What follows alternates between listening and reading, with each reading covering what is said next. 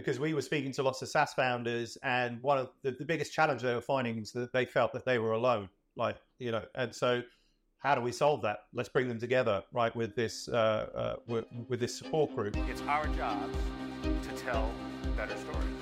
And always remember, it's the risk takers that are rewarded. People are sick and tired of being marketed to, and they're sick and tired of being sold. The single biggest story today in sales and marketing is how our customers are buying differently. Hello everyone and welcome to episode 102 of the SaaS Growth Hub Podcast, brought to you by growth marketing agency Advanced B2B. Communities can be super powerful. They carry trends, they generate awareness, and if you play your cards right, they can even significantly affect your overall business growth. Now, community are far from easy to build. To explore the topic, we invited Alex Theuma, founder of SaaStock, a successful community helping SaaS founders and their teams connect via expert conferences around the world. In this episode, we cover the origins of SaaStock, how to start a community, how to keep your audience engaged to grow the community, the KPIs of community building, more advice for aspiring community builders, and, as per usual, the Fast 5. So is community building just a nice to have, or should SaaS B2B companies really try to benefit from it? Answer in episode 102 of the SaaS Growth Hub Podcast with Alex Theuma, founder of SaaStock. Hi Alex, and welcome to the show. Hey, great to be here. Great to be back. In fact, it's been many years, but great to return to the podcast. So thanks for having me. No worries. We can start by kind of introducing and kind of getting familiar. So can you please tell a bit about yourself and what's your story? Yeah, what's my story? Good question. I'm the founder, CEO of SaaStock. SaaStock is, I guess, more than just a conference. I mean, we run the biggest SaaS conference in Europe, and the next one's coming up on the 16th to the 18th of October in Dublin. Last year, we had about 4,000 attendees. This year, it's going to be bigger than that. A very international event.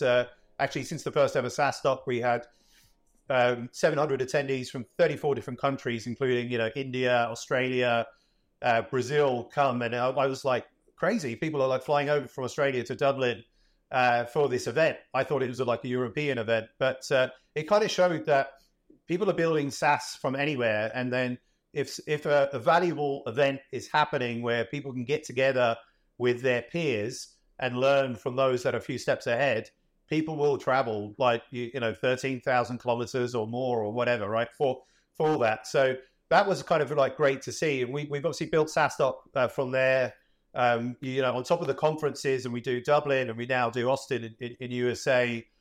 We run a membership sort of offering for SaaS founders, helping them scale to 10 million in revenue. It's like a support network for founders getting together, mastermind groups, retreats, which I love, like going to the Amalfi Coast and Mykonos and stuff like that. A lot of fun. But again, like all we do is like pick, a location and just invite people to come. And then because they're peers, they start talking and they learn from each other and the magic happens, right? So we do that. Yeah. And we also do a bit of content as well. I've been running a podcast for 8 years also.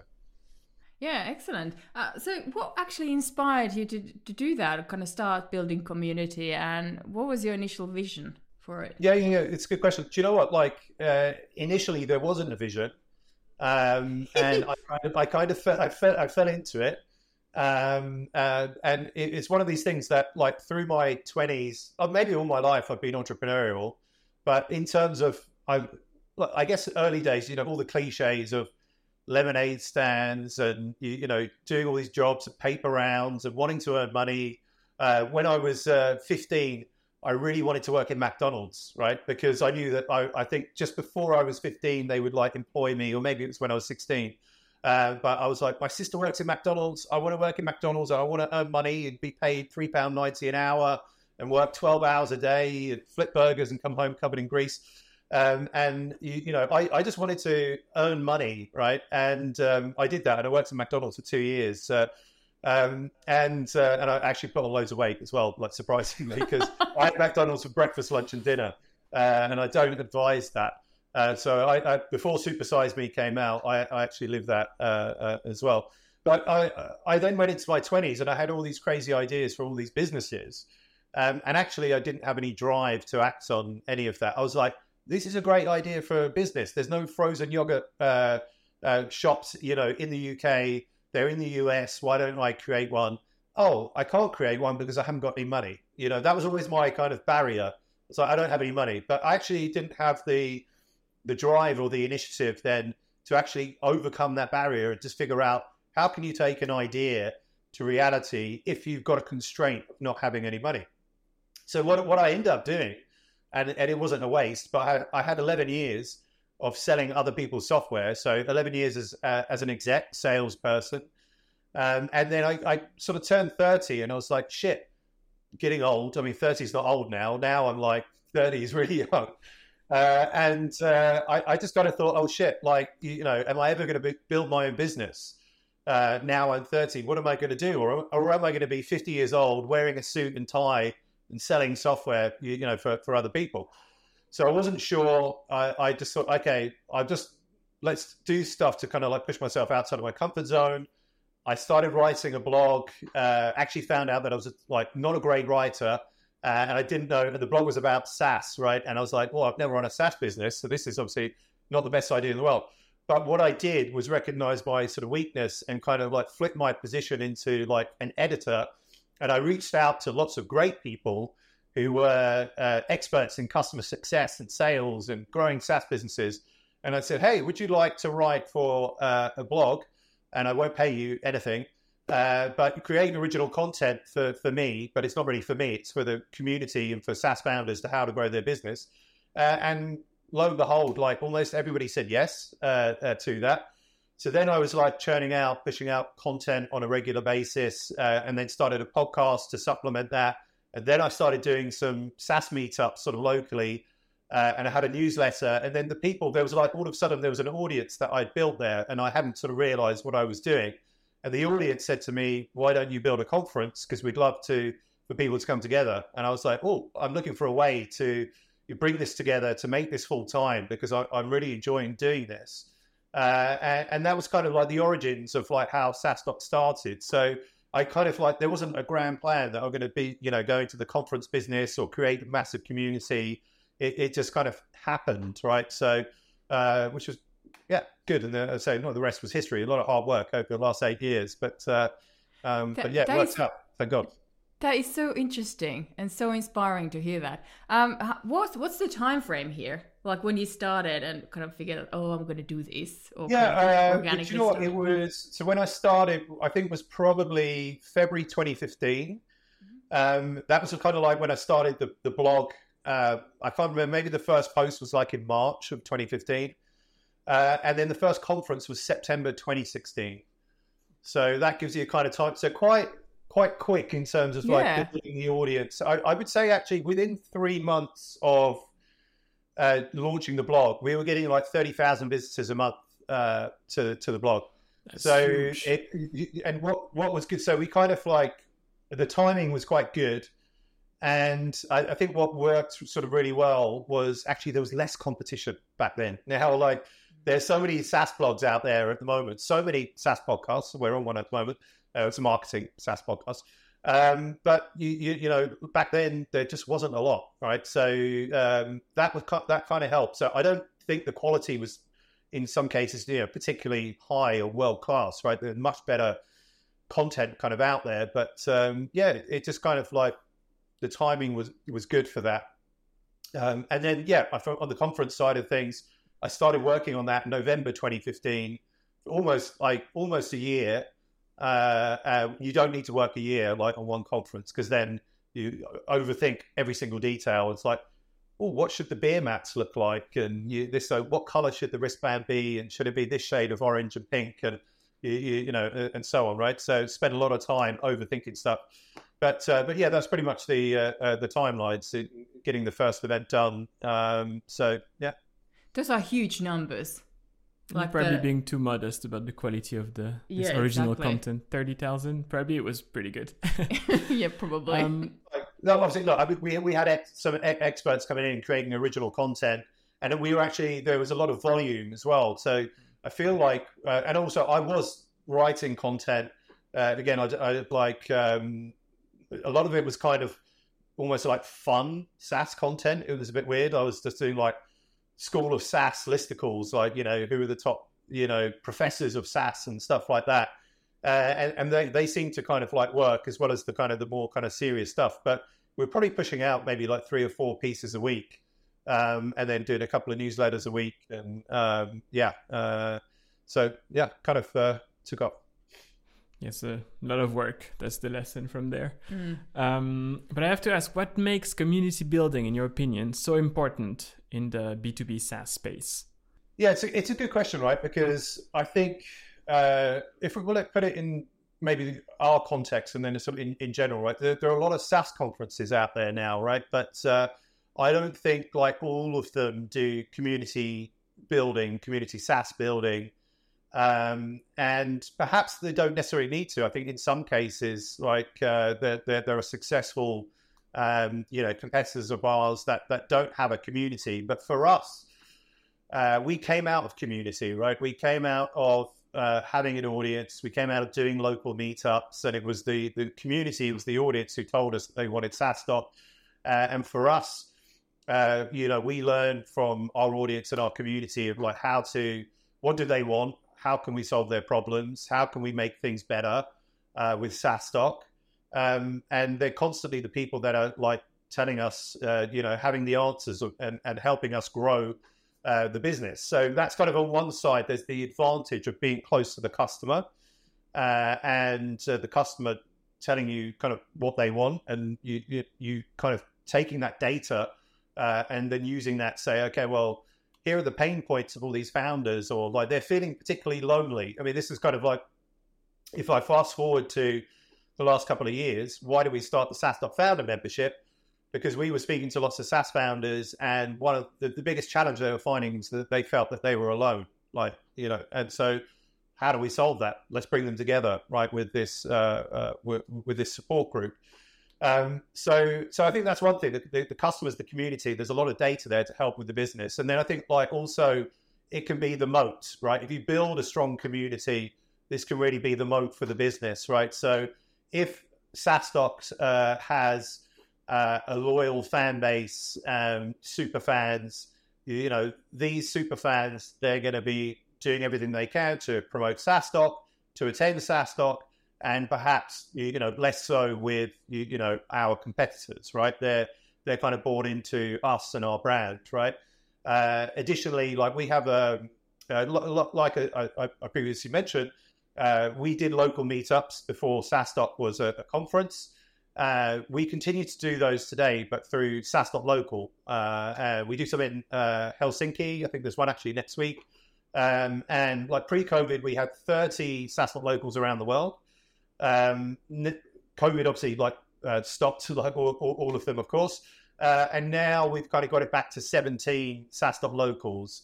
And effectively, it's current and future SaaS entrepreneurs getting together for a meetup, networking, a little bit of content, and then taking from there. My point there is that if we've got 100 SaaStock Locals around the world, that is a great moat, for us, a great sort of beachhead to kind of, protect us from new entrants and so on, because that's really going to be hard to replicate. So these are the things that we got to look at, like the value of community. So I guess the value strategically, but the benefit of being part of the community, right, is look, we're getting together great people. That's the main essence of it, getting people together that are like you or a few steps ahead of you, and you get to learn from them, right? And you feel less alone, and so on, right? So there's a lot of value, but I would say those are the main things. It's actually the best way of learning, I think, to talk and kind of meet people. So when you talk about meetups, are they physical meetups or are they online meetups? They are physical. So SaaStock Local, it's all physical.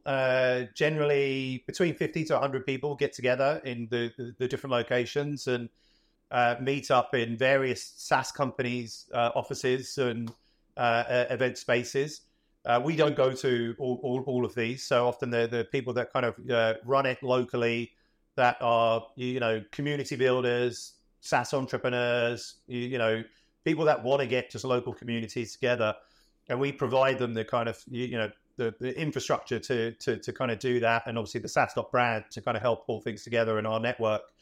Obviously, the conferences are in-person gatherings. We did 2 years of nothing but virtual during COVID, and I was really excited about the virtual stuff, kind of initially. But everybody then got fatigue, virtual fatigue, webinar fatigue, and Zoom fatigue, and it seems unfortunately that virtual events are really, I don't know, like kind of died a death, which is a shame because I thought it was a good bit of innovation that the events industry needed.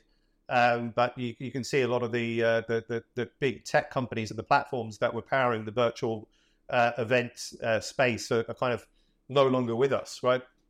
But yeah, like when we came back to in person, we did the first in-person event was SaaStock Local London, and 120 people signed up, and about 90 people came, and everybody just had the biggest grin on their face. It's like, another human, another SaaS founder. I've been locked up for 2 years, and like it was just a really nice, like, hey, we're back together in person after 2 really difficult years, and after 2 years of virtual conferences.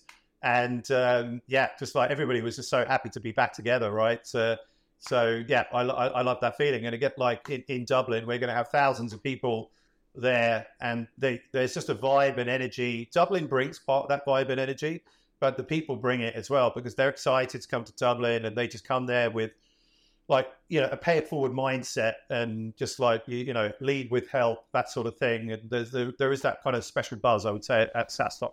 So I have to ask, because I mean, this is something I wanted to ask a bit later in the conversation, but you brought COVID, and I mean, now things are kind of coming back to normal, just like knocking on wood here. And you mentioned that, people are excited to also attend in-person events again.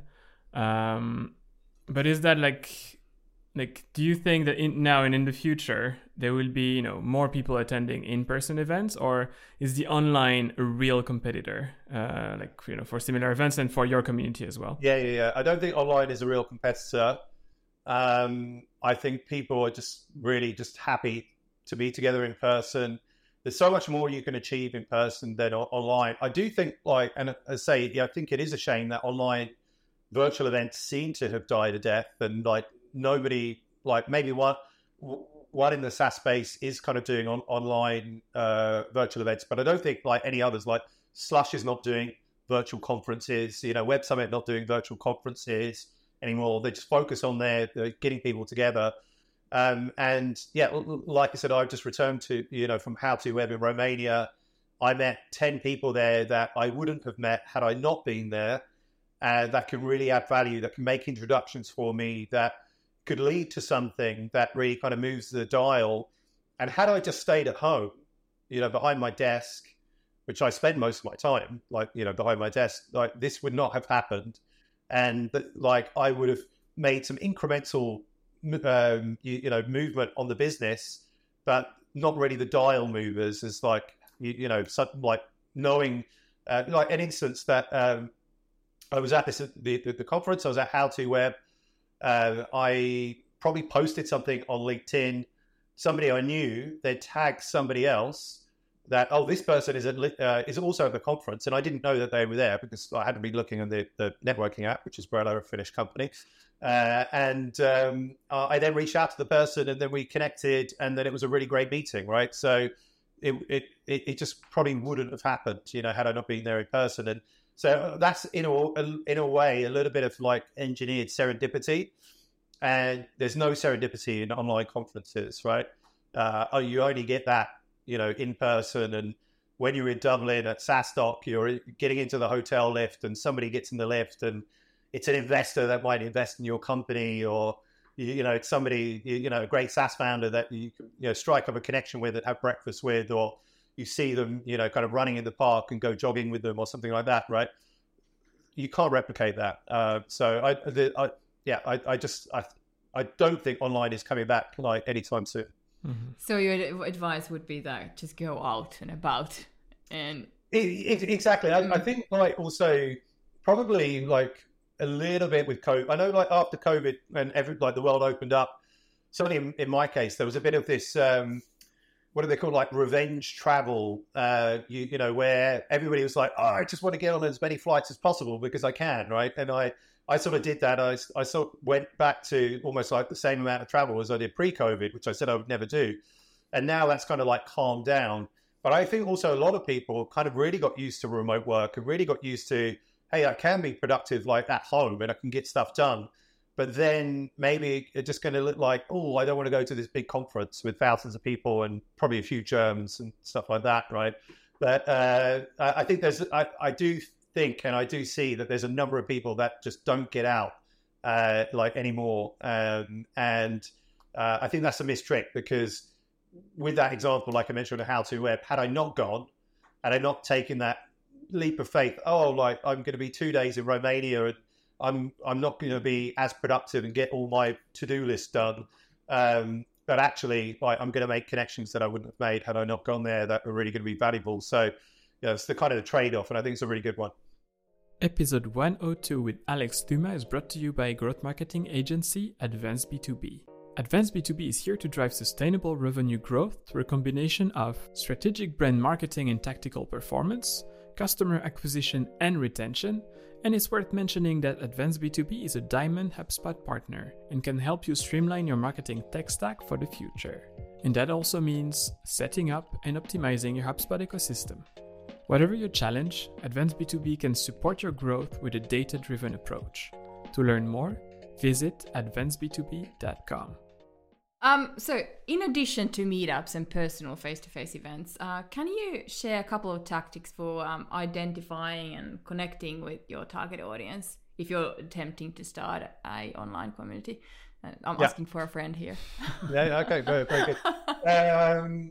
So I think the first thing is, like, you're building a community, and we've made mistakes, and we continue to make mistakes, but you learn from these, right? But I think what I've learned, let's say with the SaaStock founder membership, so like initially when we launched that, we thought, oh, this can be a membership for everybody in the SaaStock community. So whether you're a founder, you're a VP of marketing, you're a CFO, you're an investor, like everybody, the doors are open, welcome, right? But then actually what you find, it's confusing, and who is this for, and who's getting the value from it, and then you've got to really kind of to spread an audience, and like then the founders are not keen for the investors to be in there, and so on and so forth.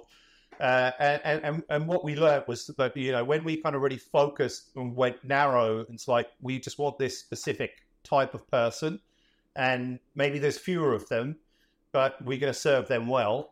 That was when we started to get that light bulb moment and sort of, aha, like this could actually kind of work, right?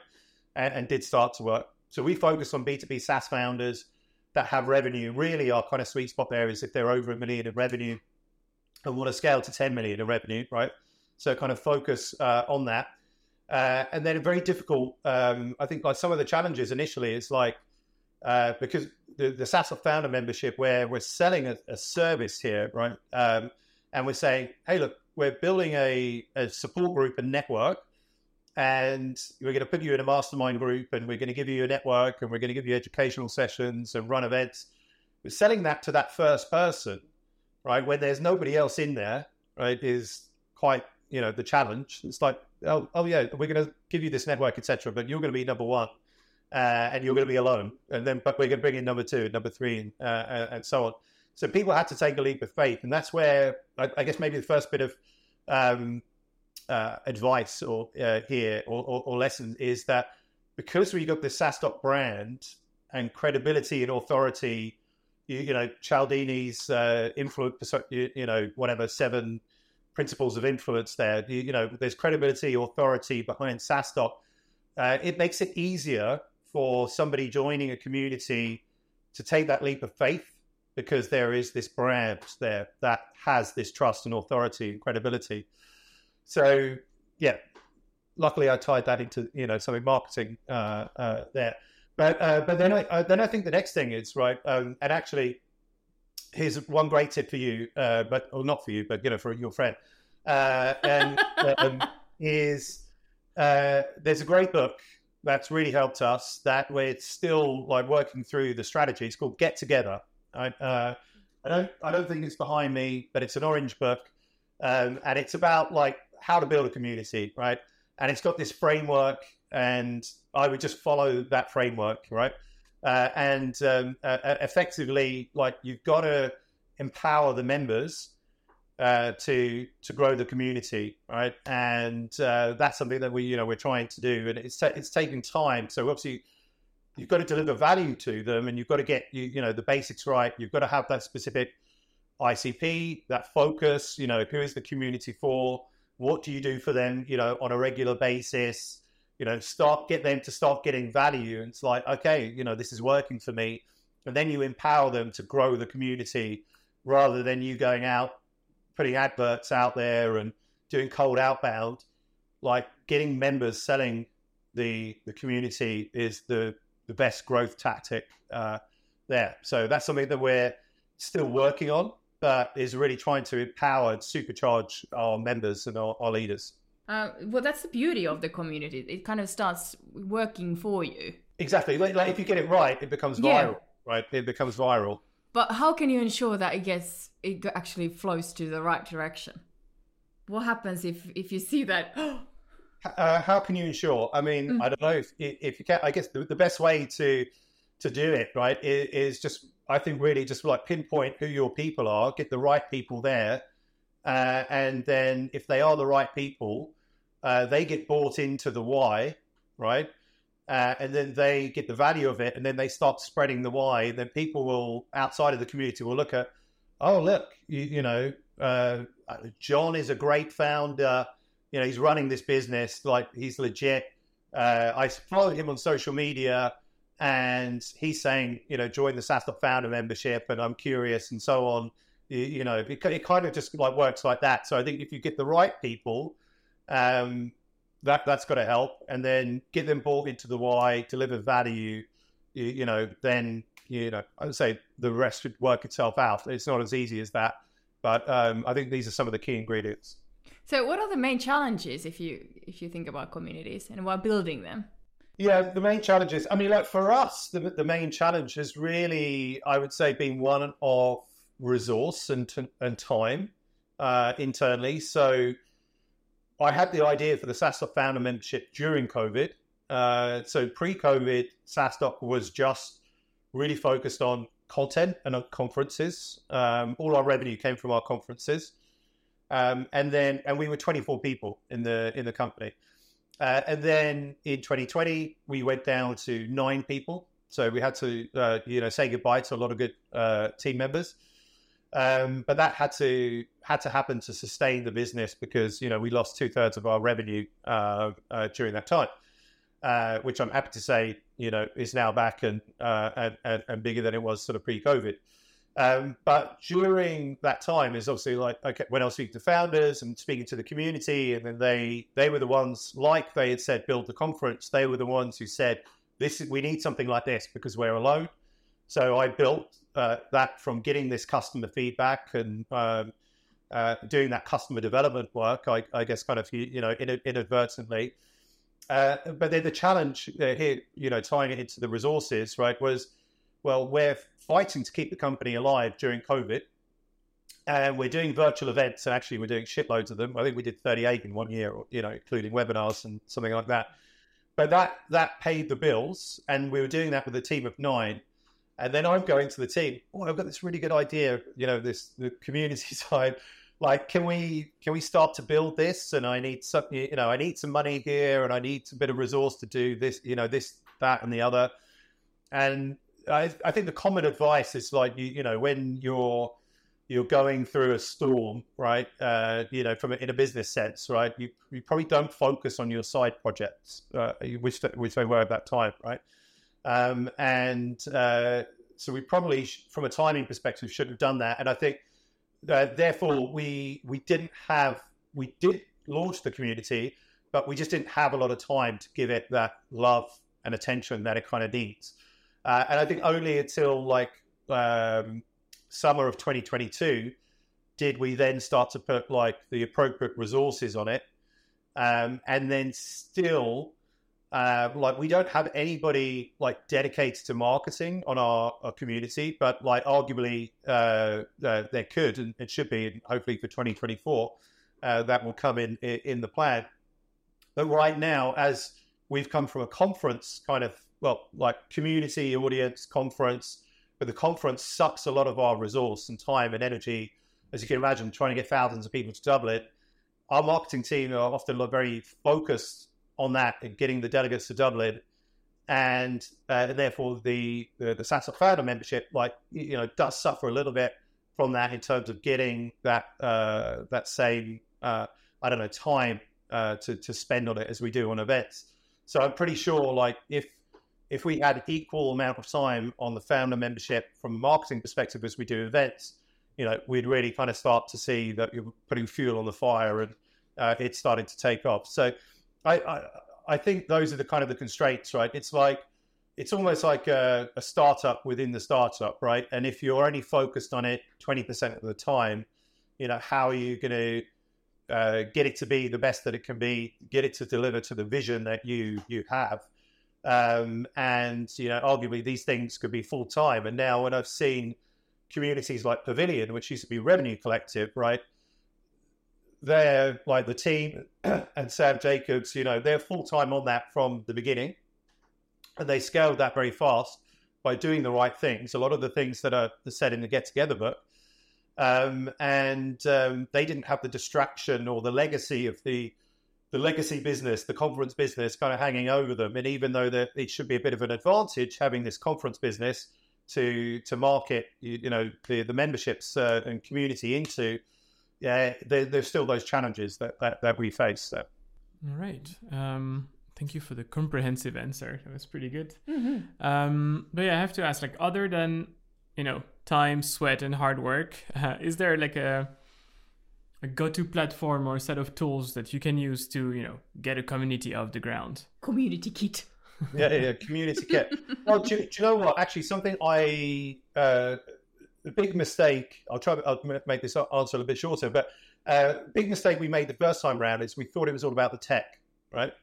And we focused, and actually we had somebody like in charge of the project, and he was looking at all these different platforms and ended up going down this route with this specific app.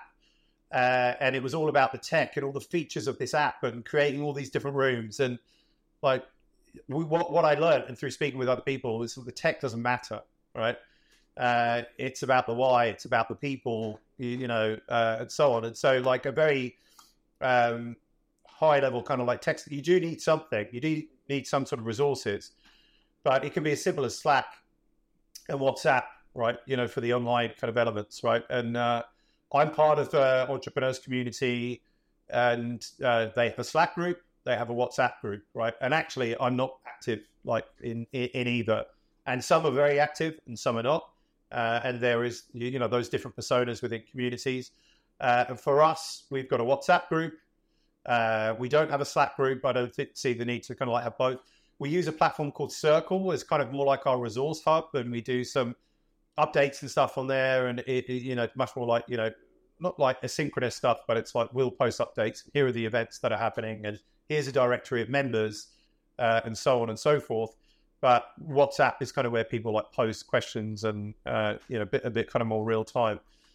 And I think that's it really. So if you're starting a community, like the tech is not the main thing at all. It's kind of lower down, but you do need something. So if the tech is not the number one thing, but how do you measure your success and kind of the impact on an online or community itself? And what indicators should we follow?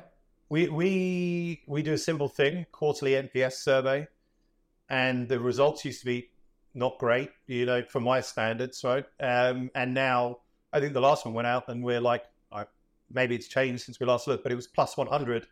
The last time I looked, which was like a few days ago, and we've got that from like 0, you know, NPS to like a 10 to 20 to having the target at 30, and now the targets are like, well, now we've got north of 70. Let's kind of keep it up there, and that's it. And then when you've got that, right, obviously, as we know, and I'm sure your listeners know, like north of plus 40 is world-class, and it means you've got something, and it means that this can grow, through hopefully word of mouth.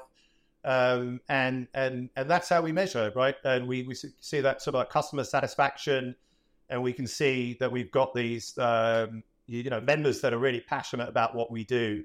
And that has not happened overnight, right? That has been a 2-year process, sure. But NPS is how we measure. Like we were looking at, and we do look a little bit like engagement metrics, so like on the online platforms. But like I say, like members get a lot of value outside of, did they post on WhatsApp, this week or whatever, right? Some people don't, right? And still get value, but they get value from their mastermind groups, or they get value from a workshop that they attended, or maybe some of them just get value from our annual retreats.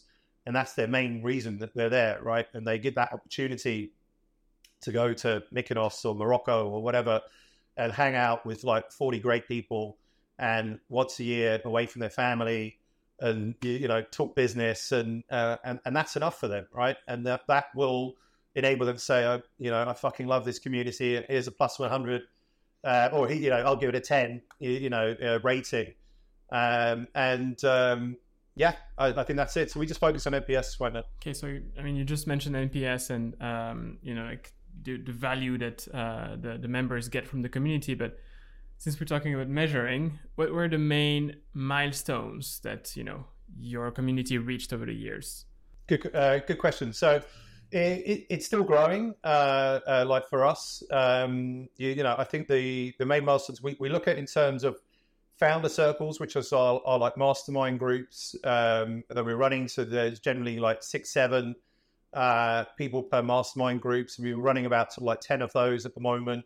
We're under 100 members, but if you think about it, they're all CEOs of SaaS companies. The ticket price or the price to join the membership is either 2,000 euros or 3,000 euros. So it's not super expensive. I mean, depending on who you're speaking to, but for a founder CEO, definitely there are higher alternatives out there on the market. And yeah, we're at like a couple of 100,000 sort of ARR on that, and obviously we're looking to get that into the millions, which I'm sure will happen within the next couple of years. Talking about the events, can you maybe share a couple of success stories on the impact of the events for the community? Yeah, I guess can. A couple of stories. I think was it the first SaaStock or maybe the second SaaStock? There's a CEO of a company called Actito, a Belgian company, Benoit Denea, and I just remember like his post-event feedback was that he'd learned more in 2 days than he had of like 1 year, kind of like running his business at SaaStock, right? And I thought that clearly it's an impactful quote that I still remember, from like 2016 or 2017. We've seen a lot of companies get funded at SaaStock. So there was a company called Glowfox, which recently got acquired by an American company. It was like a SaaS for gyms, they got acquired for 200 million, but they raised their, I want to say, seed round at SaaStock. They met their investors there. Even later stage, so in 2019, I got introduced to this guy. I was like, who's this guy? Nice to meet you, Andre. No idea what you do. Oh, Miro. Yeah, never heard of you. But thanks for coming to SaaStock anyway. And he actually raised his Series C. He met his investor, which was Iconic Growth, at SaaStock. And they ended up doing a Series C. It was like 60-80 million. And then I think, in terms of the company, Miro is now like, I don't know, valued in the billions. And it's probably, I think it's doing like 500 million in revenue or something like that. And I was just like, I got introduced to him by Goddard Abel from G2. And I was like, oh yeah, hi, nice to meet you, whatever. I was like, I was a bit nicer than that. But sometimes I only get to meet people very quickly. And it's like, Andre, nice to meet you. Miro, thanks for coming. Okay, I'm off. But since then, I've met him a few more times, and he's a good guy. And he shared, I didn't actually know until last year that he met his investors for a Series C at SaaStock, and that's kind of what he was doing there. So it was pretty cool. That is cool. Very cool story. About future of SaaStock and kind of advice for aspiring community builders. How do you see the event will continue to support the SaaS community? Yeah. I mean, for I can see SaaStock being there in another 10 years' time. You know, the Dublin event growing and growing. I don't know how big it's going to be, like, at that point. But like, never say never, but, do we want it to be a 20, 30,000 conference? Like, probably not today. I'd rather keep the high quality than sort of like dilute it like some other, kind of mammoth conferences. So everybody there, has a real SaaS company, is a founder, a CEO, a C-level or VP, really, at SaaStock. So we don't want to dilute that sort of too much. But then, obviously, the USA conference, scaling that up as well. So we have two big conferences on, either side of the Atlantic, and likely, quite likely, certainly if I look at the 10-year horizon, that will be in Asia and maybe Latin America as well. So I think that's the one hand. The SaaStock founder membership, certainly, hopefully by that point we'll have 1,000 members, 1,000 founders, and that will be helping getting to 10 million in revenue. I mean, I would say kind of like these are the main things that we're kind of making a difference like every day to, every member, every founder in our community and their companies and their teams. And that's kind of what gets us, out of bed, right? And every morning and ready to go and, keep making that impact. And I feel blessed in a way to have found, a business and a job that actually does that, because I know not every body has that. Not every company kind of has such an impact and opportunity to have an impact as we do. I'm like very, very blessed that we've done that and will continue, for the long run. So, Alex, are you living the dream? Am I living the dream? I guess on that they say, what is it? If you find a job that you love, you never have to work a day for the rest of your life, right? So that's kind of what it feels like. There are, of course, like being a founder of a company, a lot of stressful days where, like, but I take it away because obviously that will ruin the quote. In general, it's like I don't have any anxiety about working on Monday, right? Because I'm actually looking forward to work and my colleagues and the challenges and the opportunities like with that. And I think it's great, and I get to travel like a lot. I get to meet so many great people. A great sort of positive or whatever of what I do and building community is that you get to meet so many amazing people and surround yourself by so many amazing people that can, lift you up a level. And, so entrepreneurs, so hanging out with entrepreneurs, and not necessarily that this is always kind of like the measurement, but like, all these founders have sold their businesses for 200 million, or they're running 100 million businesses, and here's little old me with them. And like, you feel a bit of an imposter, but actually they're just humans like you that have obviously done great things. There isn't that much of a difference apart from obviously what they've done versus what you're doing. And then you can learn from them, and all pretty cool people. I haven't met many dicks, over my time, just a few, when I won't name them. But if you want me to type them in the chat, I will. I won't. I'm joking. They recognize themselves if they're listening to between us. Don't put it in the show notes. But I just met so many great people over the last 8 years, and over the next 8 years, I'm going to meet so many more great people. And that's pretty exciting. And at this point, I actually want to bring up that you also have your own podcast. Hey. Do you want to give a blooper about that? Yeah. So, no blooper, good question. So, I run the SaaS Revolution Show podcast. Arguably, potentially, the first ever SaaS podcast. So it started in 2015. And so it was just kind of like after, I don't know if the listeners and you guys kind of remember a podcast called Serial, just kind of then that was really kind of what I think helped podcasts come back into, the spotlight. And then I thought about doing a podcast to supplement the blog and the meetups that I was doing. And I'm still doing it 8 years later. Every week it goes out. Interview mostly SaaS founders, but occasionally non-SaaS founders, like investors or people that are kind of relative, or operators, marketers, etc. But it's just a show about like, how have you built your business, how have you grown your business, what are the lessons learned there, etc. Keeping it simple. And so if you want to learn how to grow a SaaS business and get it to 10 million in revenue plus, then give the SaaS Revolution show a listen. Brilliant. All right, maybe we'll move on then. Yeah, well, we actually reached the end of our chat now. But before we let you go, we have to go through the Fast 5 segment. I don't want to go. I want to stay, actually. We'd love to have you here forever. No, but we have 5 questions and we just need 5 short answers. Are you ready? I'll try. No worries. Well, any book you'd like to recommend to anyone watching or listening to us today? Yeah, well, I think given this sort of marketing podcast, I think like marketing books, and I'm sure that there are many. One is like, I've been following this guy Alex Theuma a bit. I don't know if you know him, but he wrote this book called The $100 Million Offer. And it was a pretty good book about how to kind of create these compelling offers and structure it on email, etc. It was a good one. And another, if I know you said short answer, but Ogilvy on advertising, which is actually behind me. You can see it there if you've got a good eye.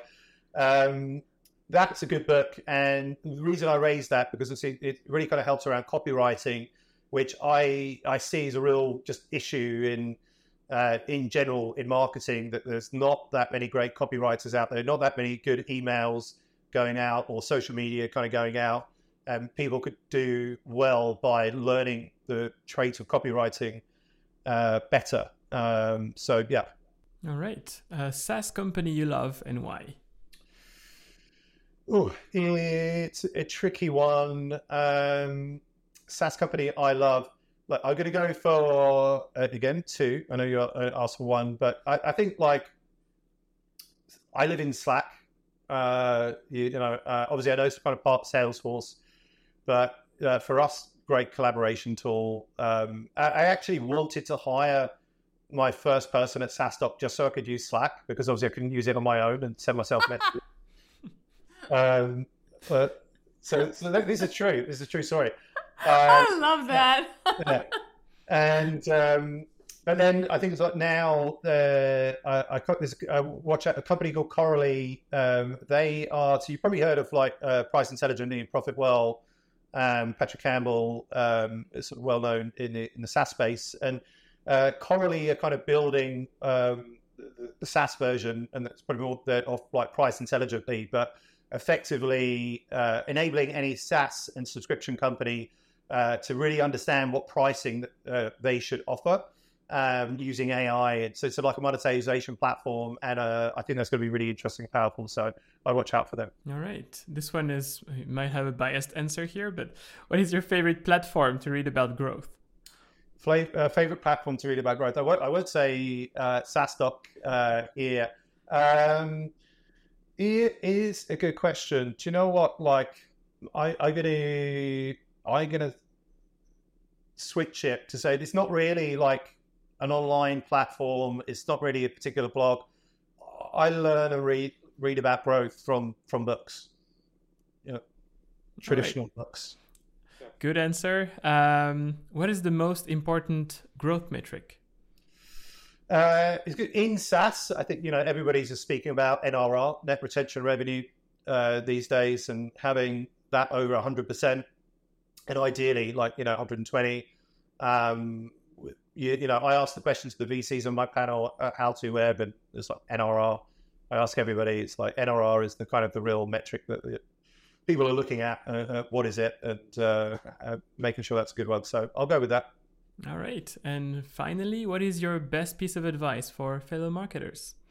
So I think it goes along with that, what we talked about with the copywriting and the fact that there's so much bad copywriting out there. And I try to improve, and there's more that we can do, like within SaaStock ourselves, right? So we're far from perfect. There's a blog post from a guy called Matt Lerner about what he specifically calls a founder language fit, right? And it's really good post. People should look it up. But like for us, where we sell to founders, it's about creating copy and kind of getting into the mindset of the founder. So when they receive your email, that you're feeling their pain, you understand them, you're in that sort of mindset. And I think that's really valuable. So whether you're selling to marketers and understand their pain and understand their mindset, or sales professionals or whatever, so it could be sales leader language fit or marketing leader language fit or whatever. But I think if people could read that post and just understand that, like, the people that you're marketing to or selling to, you really kind of want to get into their heads, right? And I think not a lot of companies kind of do that. So we probably all get so many emails and LinkedIn messages, and the ones that you kind of click on or respond to are the ones that you're like, oh, I'm thinking about that. How did they know, right? They got into your head, right? And they've done it very well, right? And sometimes it's a bit of luck because you're feeling that pain and they come with that offer, right? That, of course. But when they kind of craft it and in that right way, those are the ones that I respond to, and the rest just ignore, delete in the bin. Perfect answer. And if you don't know how to do that by yourself, you can always contact your nearest agency. Good safety. Advanced B2B. Well done. Might well be. done. Yeah. Well, I guess, that's it. That's Thank you it. so much, Alex, for joining. Having you on the show was absolute pleasure. Kiitos paljon. Wow, in Finnish as well. Kiitos, Alex. It was a pleasure. And we do welcome you back in a couple of years' time again. It's our job. And that's a wrap. I hope you found this insightful. To get more from us, you can follow and subscribe to the SaaS Growth Hub Podcast on SoundCloud, Apple Podcasts, Spotify, or YouTube.